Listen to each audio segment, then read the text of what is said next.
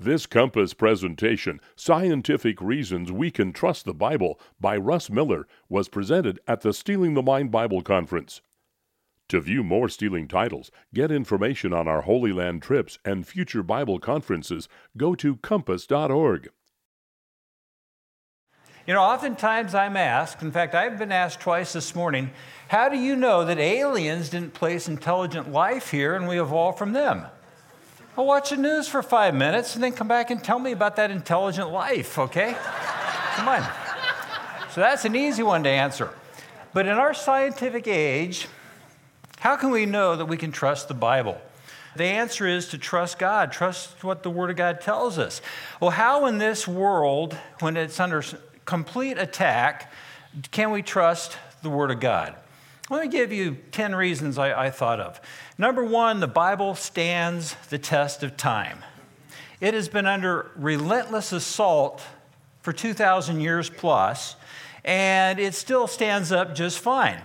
The two most famous 20th century archaeologists stated that the Bible was the single most accurate source document of all history.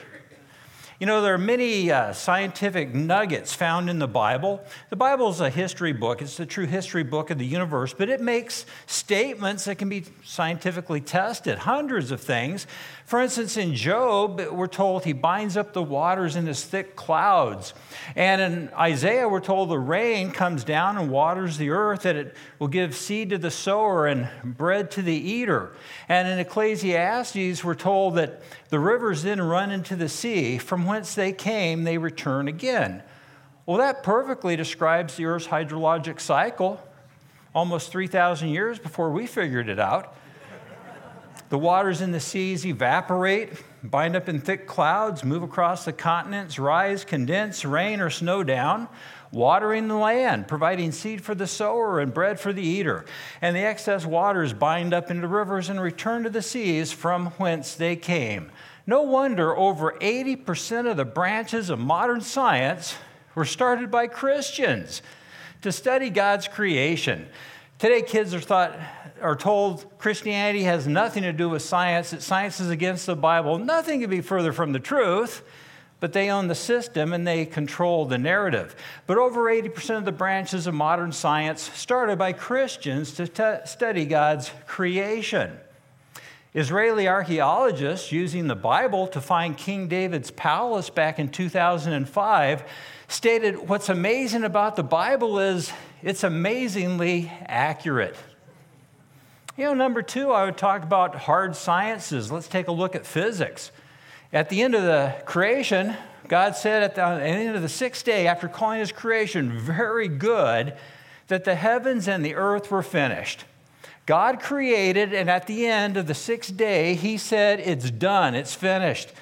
Well, the first law of thermodynamics, the law of conservation of mass and energy, holds that matter and or energy cannot be created or destroyed. Matter can turn to energy, energy can turn to matter, but the entire amount of matter in the universe, matter and energy, is set. I think when God said creation was finished, you know what I think he meant? The creation was finished.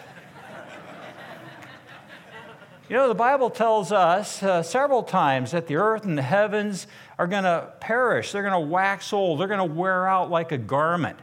The second law of thermodynamics is the law of entropy, that things wear out. They lose information and order. They wear out. They wax old like a garment. This is the number one most accepted law in all of the 200 or so branches of modern science, except in evolutionary biology, which says, oh, no, that doesn't apply here. Everything's evolving bigger and better. We'll talk about that in a couple of minutes. Number three, what about genetics? You know, the Bible tells us in Genesis that the Lord God formed Adam from the dust of the ground. Well, a study of men from all over the world with different backgrounds indicates we've all descended from one man known as the Y chromosome Adam. In Genesis 2, we're also told that from the side or from Adam's rib, he made woman, he made Eve. Well, what does science say to either refute or support that? Males have the XY chromosome. Females have an XX chromosome. Well, without a Y in the female, Adam could not have come from Eve alone. But with an X in Adam's chromosome, Eve could have come from Adam. Real science supports exactly what the Word of God says. In fact, in Genesis, we're also told Eve was the mother of all living. Well, studies show that mankind can be traced back to one woman, known as the mitochondrial or the African Eve. Well, Science News did a study on DNA mutation rates and reported that Eve might only be about 6,000 years old. Imagine that. You know, the Bible's the one book in the world that lives on its ability to correctly predict the future. And in 2 Peter 3, we're told that God spared not the old world, but saved Noah, the eighth person. There were 8 people on board Noah's ark, himself, his 3 sons, and each of their wives. There were 4 couples on Noah's ark, 4 distinct gene pools. Well, scientific studies say that all humans come from one of 4 distinct gene pools. Real science, a believer's best friend. The first 5 words in Genesis are, in the beginning, God created. So Christians believe there is this omnipotent, extreme form of intelligence behind the universe and the creation of all life. Well, that brings us to DNA. A single cell's DNA, human DNA, single cell in your body contains 3 billion base pairs of genetic information per cell. And you're made up of an estimated 75 trillion cells. You know, we throw these big numbers around all the time, millions and billions and trillions, and I think we can sort of grasp a million. Honestly, we don't grasp a billion, and we don't even have a clue when it comes to what a trillion is. So just to give us an idea on these huge numbers, let's use seconds as an example, like 60 seconds in a minute. 1 million seconds ago was 11 days ago. 1 million seconds was 11 days ago. What's the difference between a million and a billion? If 1 million seconds ago was 11 days ago, 1 billion seconds was back in 1989. That's the difference between a million and a billion. Well, what's the difference between a billion and a trillion? Well, a trillion seconds ago would be 32,000 years of time. That's the difference between a billion and a trillion. We're how many trillions in debt? Oh, never mind. That's we don't even want to think about that. Well, think about this. So you're made up of 75 trillion cells, and each of those cells' DNA contained 3 billion base pairs of genetic information per cell.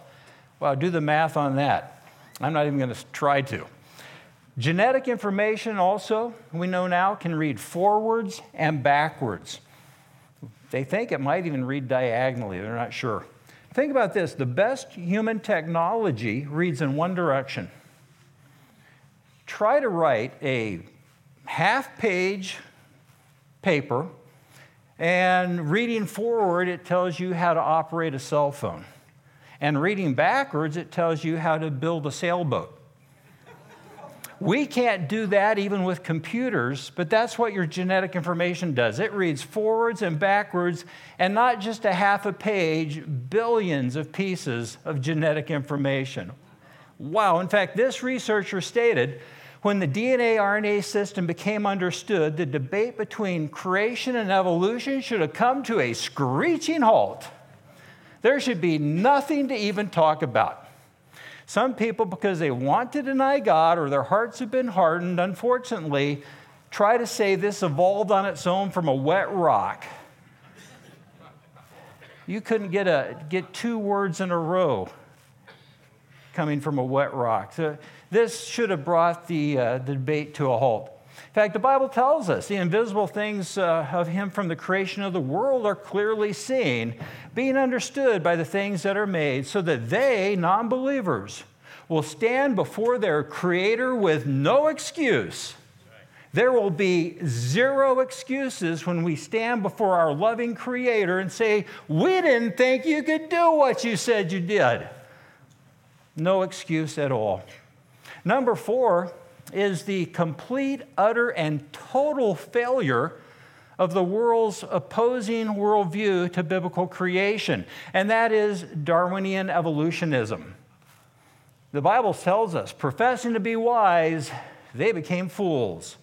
And they changed the glory of the uncorruptible God, which I think today is His creation, into an image made like corruptible man and birds and four-footed beasts and creeping things. I think they're going to change creation into the fairy tale of Darwinian evolution that lets you think you're the most evolved, you're your own God. We call that humanism today. And it's taught as if it were a scientific fact in our schools, and I'll get into that this afternoon. But these verses are talking about idolatry.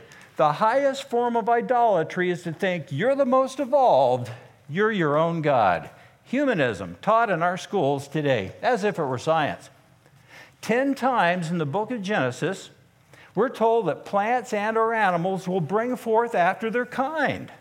10 times we're told this in Genesis. Real science, real biology finds that kinds only bring forth after their kind. You can breed roses and you can get red roses and pink roses and white roses, etc. But roses are only going to produce roses. The changes within those kinds, and you can call that microevolution, you can call it microadaptations or microvariations. They only take place within that kind. I like to use dogs as an example because we're probably all familiar with dogs. Any of you guys have a pet dog? If you breed 2 dogs together, you expecting them to have cats, dolphins, rats, rose bushes? No, I bet you're expecting them to have puppies, aren't you? Kinds are only going to bring forth after their kind, even though there can be wide variation. The reason they only bring forth after their kind is that the changes, the micro changes, are caused by the sorting or loss of the starting genetic information. It's a process called genetic depletion or genetic entropy. Breeders use this all the time, like farmers. They can breed corn for all sorts of end uses. Some that are better for corn oil, corn starch, cattle feed, for people to eat. You can get all sorts of corn, but corn only produces corn, and the changes are caused by the sorting or the loss of the genetic information. Never will you see corn produce a rat, a rose, or a robin. That's just simply not going to happen.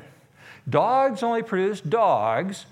Birds only produce birds. You'll never see a bird produce a golden finch retriever. It's just simply, it's not going to happen. Take my word for that.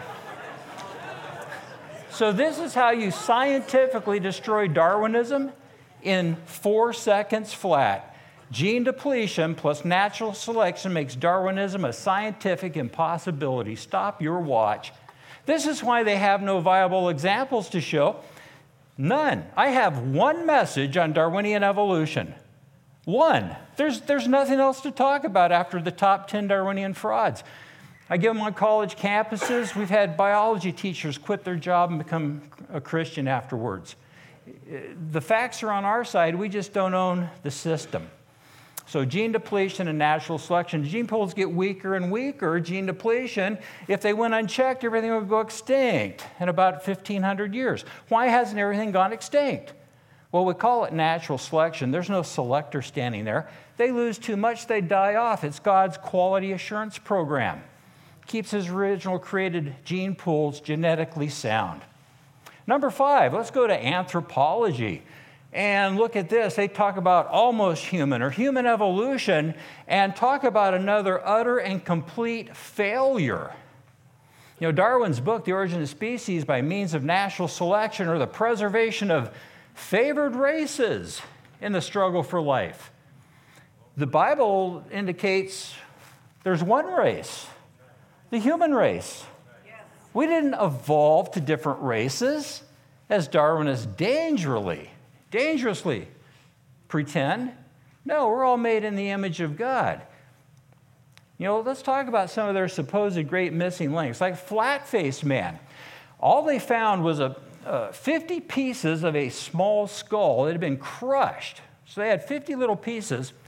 Well, they reconstructed those 50 pieces. It could have come out looking like the Taj Mahal if they wanted it to. And after they put it back together, they said, think about this. Its face is slightly flatter than a normal ape's face. And into textbooks it goes as a close relative to humans. They forgot to point out it stood about 3.5 feet tall, had a very small brain about the size of a baseball. Might have been a developing politician, I'm not sure, but that was a cheap shot. I got to tell you, these politicians are retiring with tens of millions of dollars. Who are the dumb ones in this scenario? That's another issue altogether. Orsay man was found in Spain. All they found was a piece of a skull cap, and they announced it was the oldest human fossil ever found in Europe, making the finders world-renowned evolutionists for a while, until they actually discovered that the skull cap came from a donkey. That's the real Orsay man right there. Nebraska man was used as proof for Darwinism. All that was found in Nebraska man was a piece of a broken tooth. But from that broken tooth, they recreated Nebraska man, his family, the tools they would have worked with. It was later proven that tooth came from an extinct peccary, an extinct pig. There's the real Nebraska man right there. So Ida was found back in 1983, and they just sat on it for 26 years. And then in 2009, it was held as proof we evolved from primates. It turned out it was nothing but a lemur, which you can find in zoos around the world today. Well, this biology book shows nice, colorful lines connecting humans to all sorts of apes and primates, such as the tarsier. They're teaching kids we evolved from tarsiers. We're related to tarsiers. Grandma, what big eyes you've got. I'm sorry, you have to laugh at this, though. You just have to laugh until you realize we've been losing 90% of our kids for the last 30 years. Wow. Because although we can make this look really stupid, and it is, we're not there in those classrooms, are we? And the kids are taught this is true. Frankfurt University's Professor Rainer Prosch von Zeiten was a world-renowned evolutionary anthropologist. He had supposedly discovered the oldest known Homo sapien that he dated at 36,000 years old, making him world-renowned. And it was proven he was a total and complete fraud. In fact, one of the skulls he was touting came from a man who died in the 1750s. How does grave robber sound? No wonder Dwayne Gish stated Darwinism is the sustenance of fossils hoped for, the evidence of links unseen. My friends, people come in various shades of skin. We didn't evolve to different levels, and we were all made in the image of God. And the scientific proof of that is we can do blood transfusions and kidney transplants from people all over the globe. It doesn't matter what color your skin is. And my friends, there's only two viable options out there as to why we're here. Either the world evolved and we've evolved to different human races like Darwinists teach, or God created the world and created mankind in his image like the Word of God tells us. Well, where I live in Arizona, it's near Sedona, and it's the New Age capital of the world. They do have that group that says, well, maybe we're not here at all. Maybe we just think that we're here. But as a general rule, I don't pay much attention to that. And I covered Darwinism in my one and only teaching about it, the top 10 Darwinian frauds in the textbooks. You notice, you've probably seen some of these. If you went through high school, you were shown these as their proofs. Notice how their proofs are always drawings? I guess Darwinists can't afford cameras. But there's an old saying that goes like this: Darwinists are experts at drawing things that never existed to support their theory that never took place. You take away their box of crayons and they've got nothing. Wow. And I cover that in my book, Cost, as well. Number 6 are dinosaurs. How in the world do dinosaurs fit into a biblical time frame and worldview? And that's a picture of my wife, Joanna, by the way. She's the pretty one with the white blouse on, right? To the lower right there.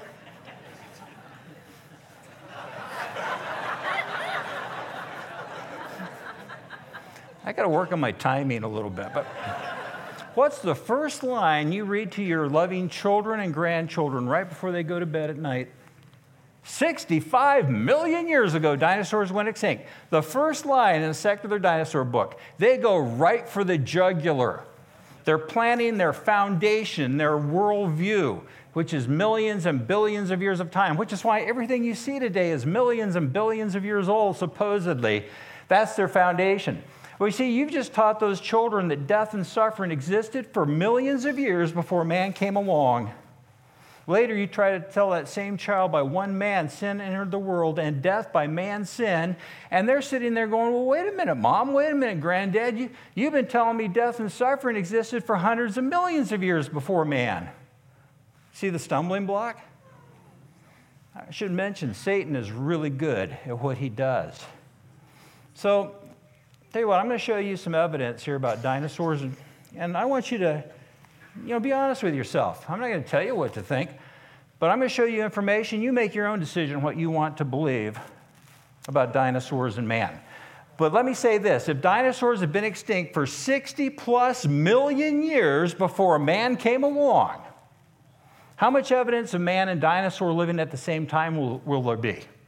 Absolutely nothing. If they've been gone 65+ million years, how much evidence of fresh dinosaur material will be found today? Absolutely nothing, right? Let's look at some information. You make your own mind up on what you want to believe, the biblical interpretation or the atheistic secular interpretation. First of all, the word dinosaur wasn't invented until 180 years ago. Prior to that, they were called dragons and serpents. Ancient history books are full of thousands of accounts of man and dragons. We call those dragon stories today. Let me give you a couple examples that come out of what is now India. You heard of Alexander the Great? When they conquered that area 2,300 years ago, they wrote that his soldiers were scared by the great dragons that lived there 2,300 years ago. Apollonius of Tanna wrote 1,900 years ago that the whole of India is girt with enormous dragons, killers of elephants. Well, it takes quite a critter to kill and eat a healthy adult elephant. We don't have any such animals today. Something different in the area that's India now, 1,900 years ago. Hey, think about this logically. We find cave drawings and man-made carvings in wood and stone and various metals all over the world of various dinosaurs. Now, look at this on a timeline. Here we are today. We're told these things were made 700 to 2,000 years ago. Well, we didn't recognize dinosaur bones till just 190 years ago.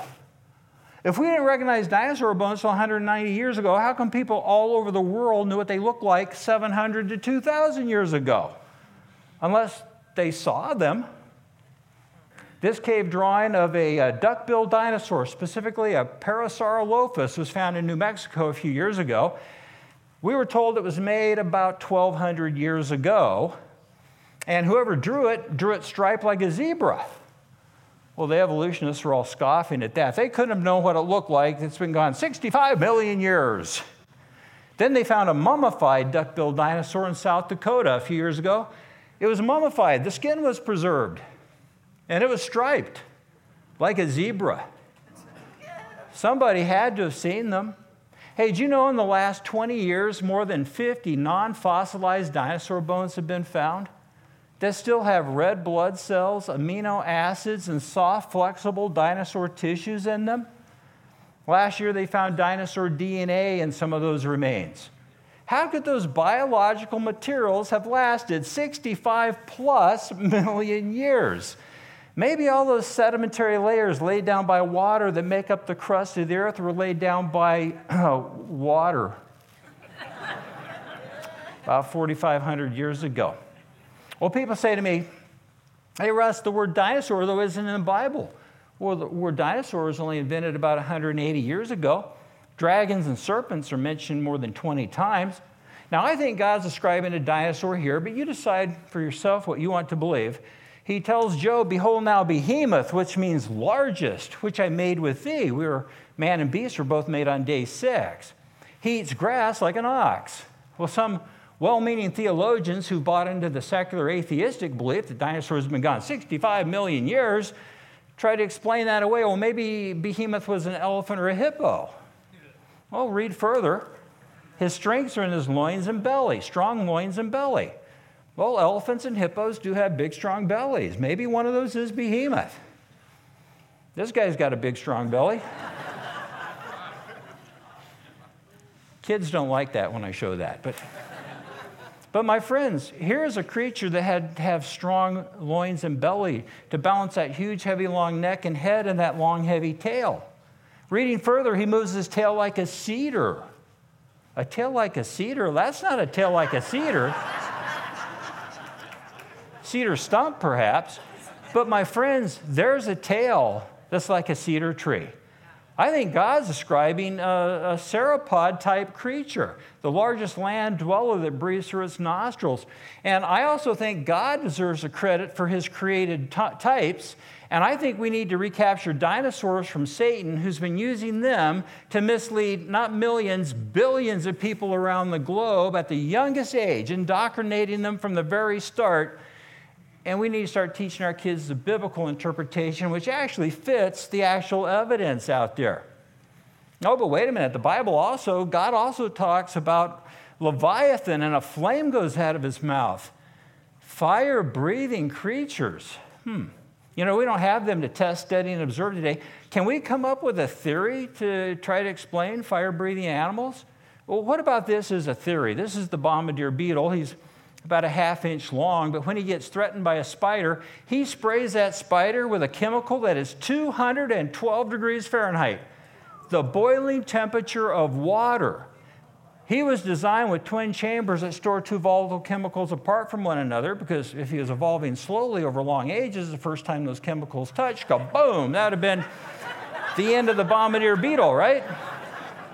But that's a design issue. It's another thing to talk about. But once he's threatened, they go from the storage chambers to a combustion tube where enzymes are added, causing oxidation to take place, producing a chemical that is the boiling temperature of water. He can do this in 1/2 of 1 second. How long does it take you to boil water? Talk about intelligent design, right? And he can spray this concoction and hit a spider right between the eyes with boiling chemicals. Wow.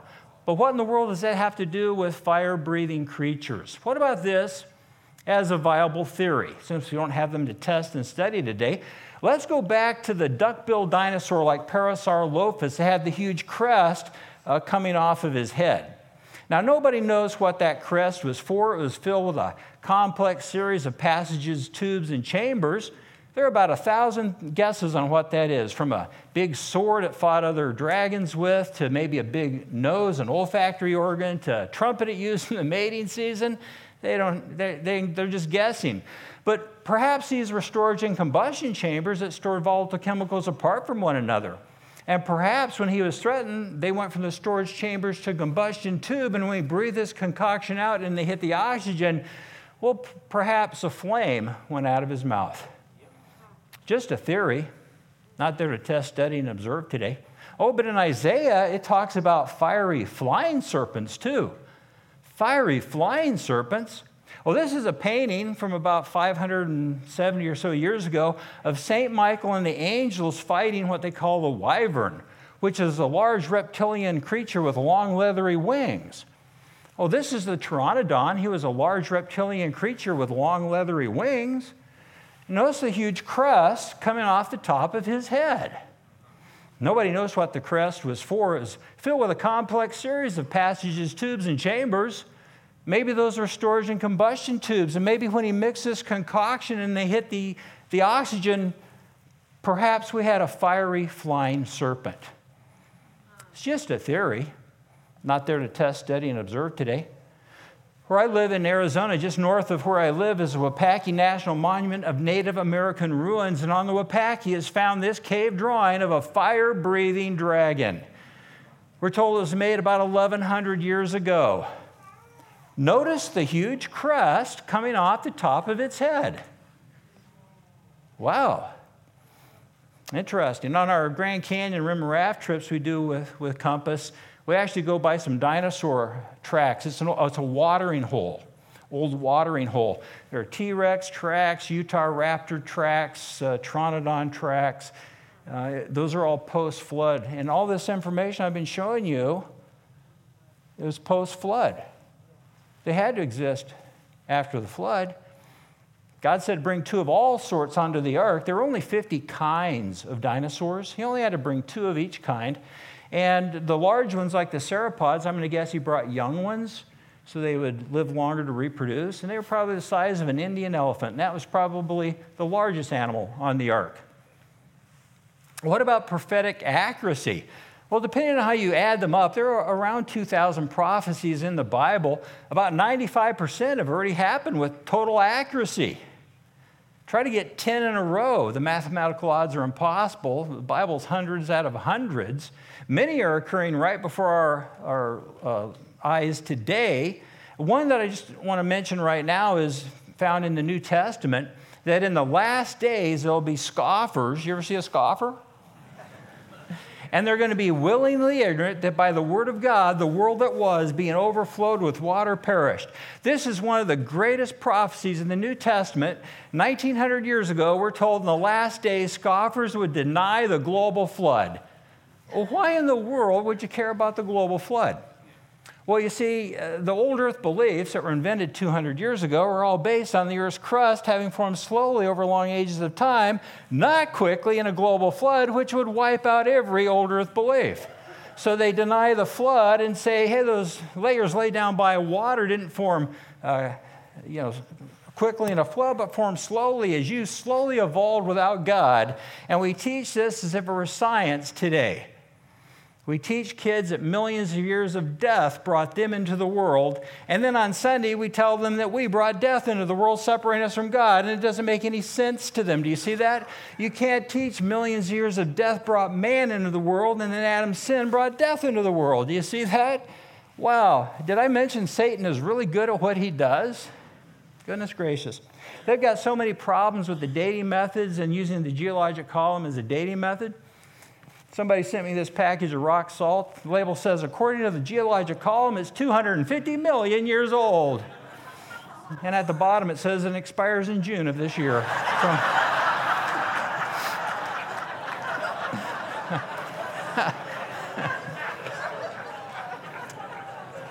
Somebody's wrong.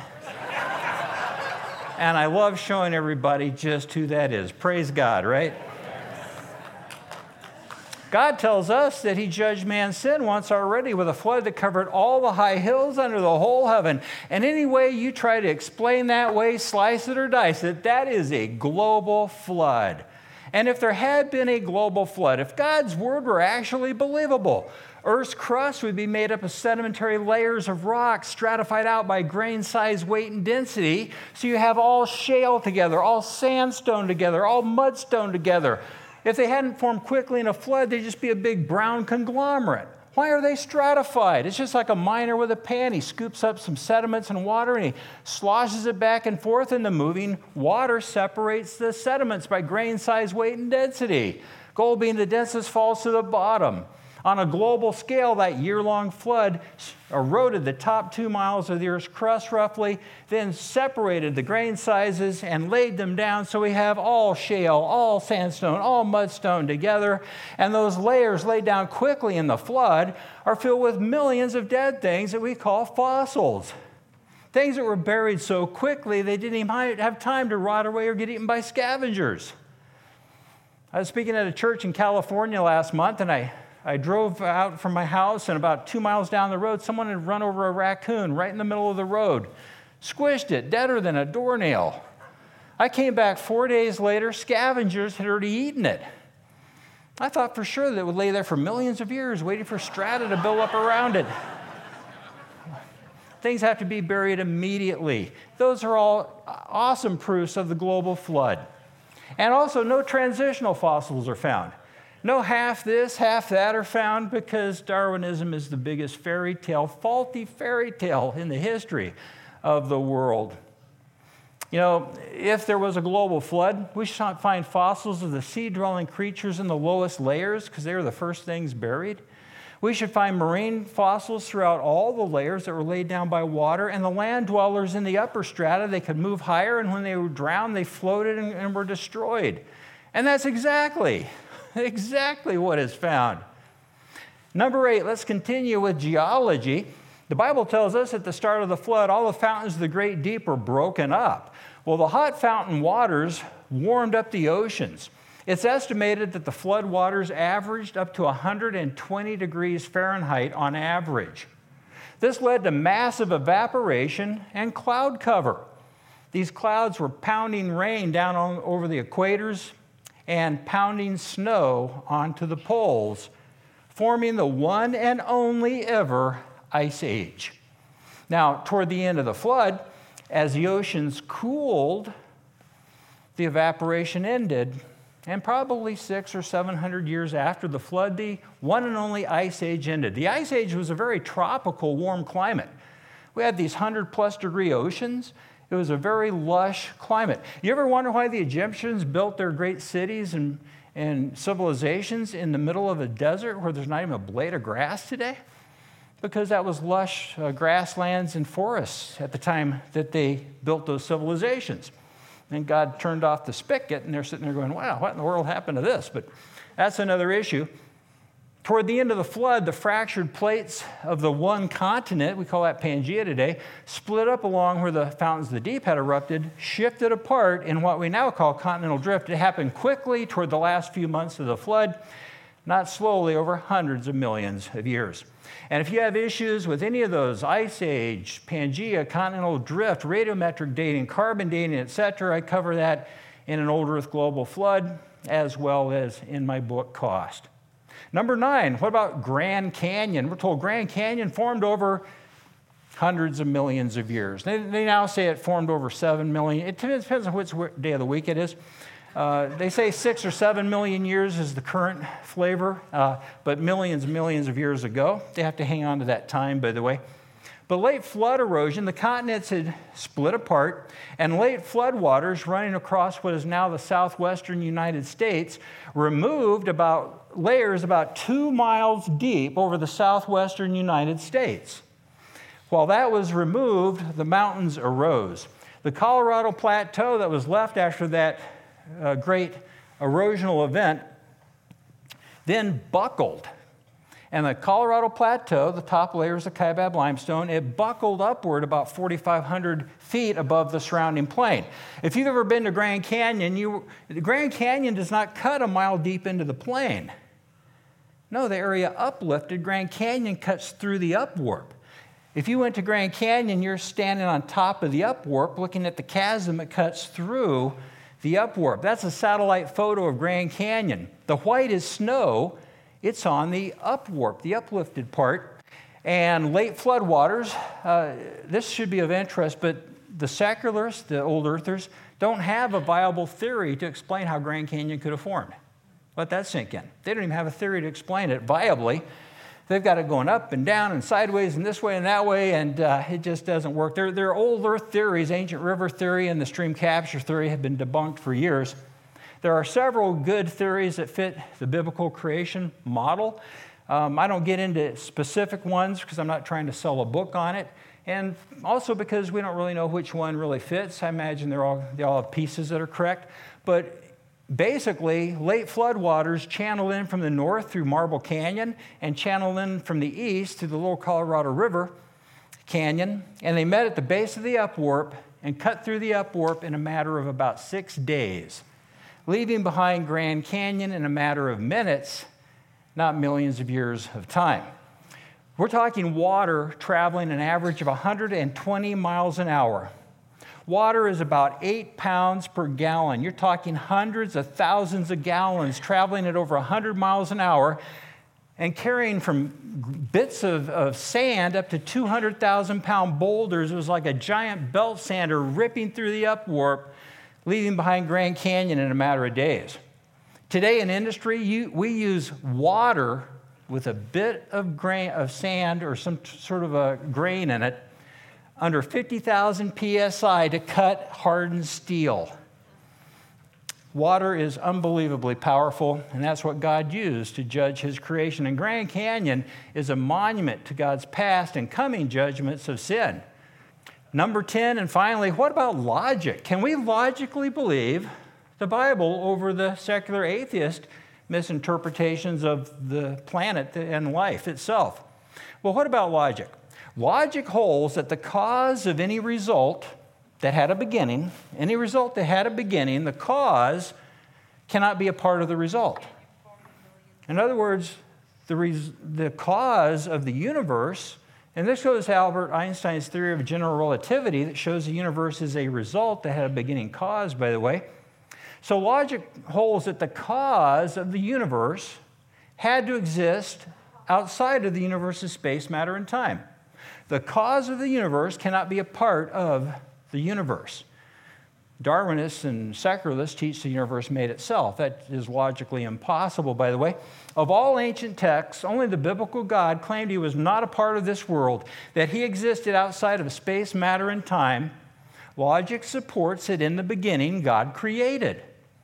Of all ancient religious texts, and I guess I should back up, who made God? That's a fair question, right? Who made God? Well, of all ancient religious texts and texts in general, only the biblical God claimed to be eternal, living from everlasting to everlasting. This fact puts the biblical God outside of the laws of cause and effect. In other words, cause and effect reveal that the biblical God is the only logical creator of the universe. Can we put our trust in the Word of God? I think so. And real science is your best friend. The purpose of our ministry is to teach that God's Word is true, word for word and cover to cover, and that real science is a believer's true friend. Let me end with this. How can we explain a loving God in this world full of death and suffering? Well, very simple. Now, if you've accepted old earth beliefs that put death before Adam, you can't answer that question. But the biblical answer is this: God didn't give us the world the way it is today, full of death and suffering. God gave us a perfect creation. What happened to it? Adam's first sin. Adam's original sin brought on the curse, allowing death to enter. And that's why we live in a world full of death today, but have a loving Creator. And that's the end of that answer, but it should go further. And that further answer is that original sin not only brought in death, but it separated us from God, requiring our redemption with Him. But we can't redeem ourselves with God. We're all sinful. Have you ever told a lie? Have you ever taken something that didn't belong to you, even a paper clip? We've discussed this 5 seconds, and you've all admitted you're a bunch of lying thieves. So God loves us so much, He sent His only begotten Son to suffer and die in our place. So if we but believe in Him, we can put on His righteousness and stand righteous before our loving God. That's a loving God, and that's the foundation of the gospel message. My friends, put your trust in the Lord Jesus of the Bible. Let me end with a word of prayer. Dear Heavenly Father, I thank You for this day. Thank You for Compass International and all the dear souls that are here today. I hope and I pray the information we shared will be encouraging, eye-opening, and faith-building. I ask this in the name of my Lord and Savior, Jesus Christ. Amen. God bless you guys. You've been watching Scientific Reasons We Can Trust the Bible, presented by Russ Miller.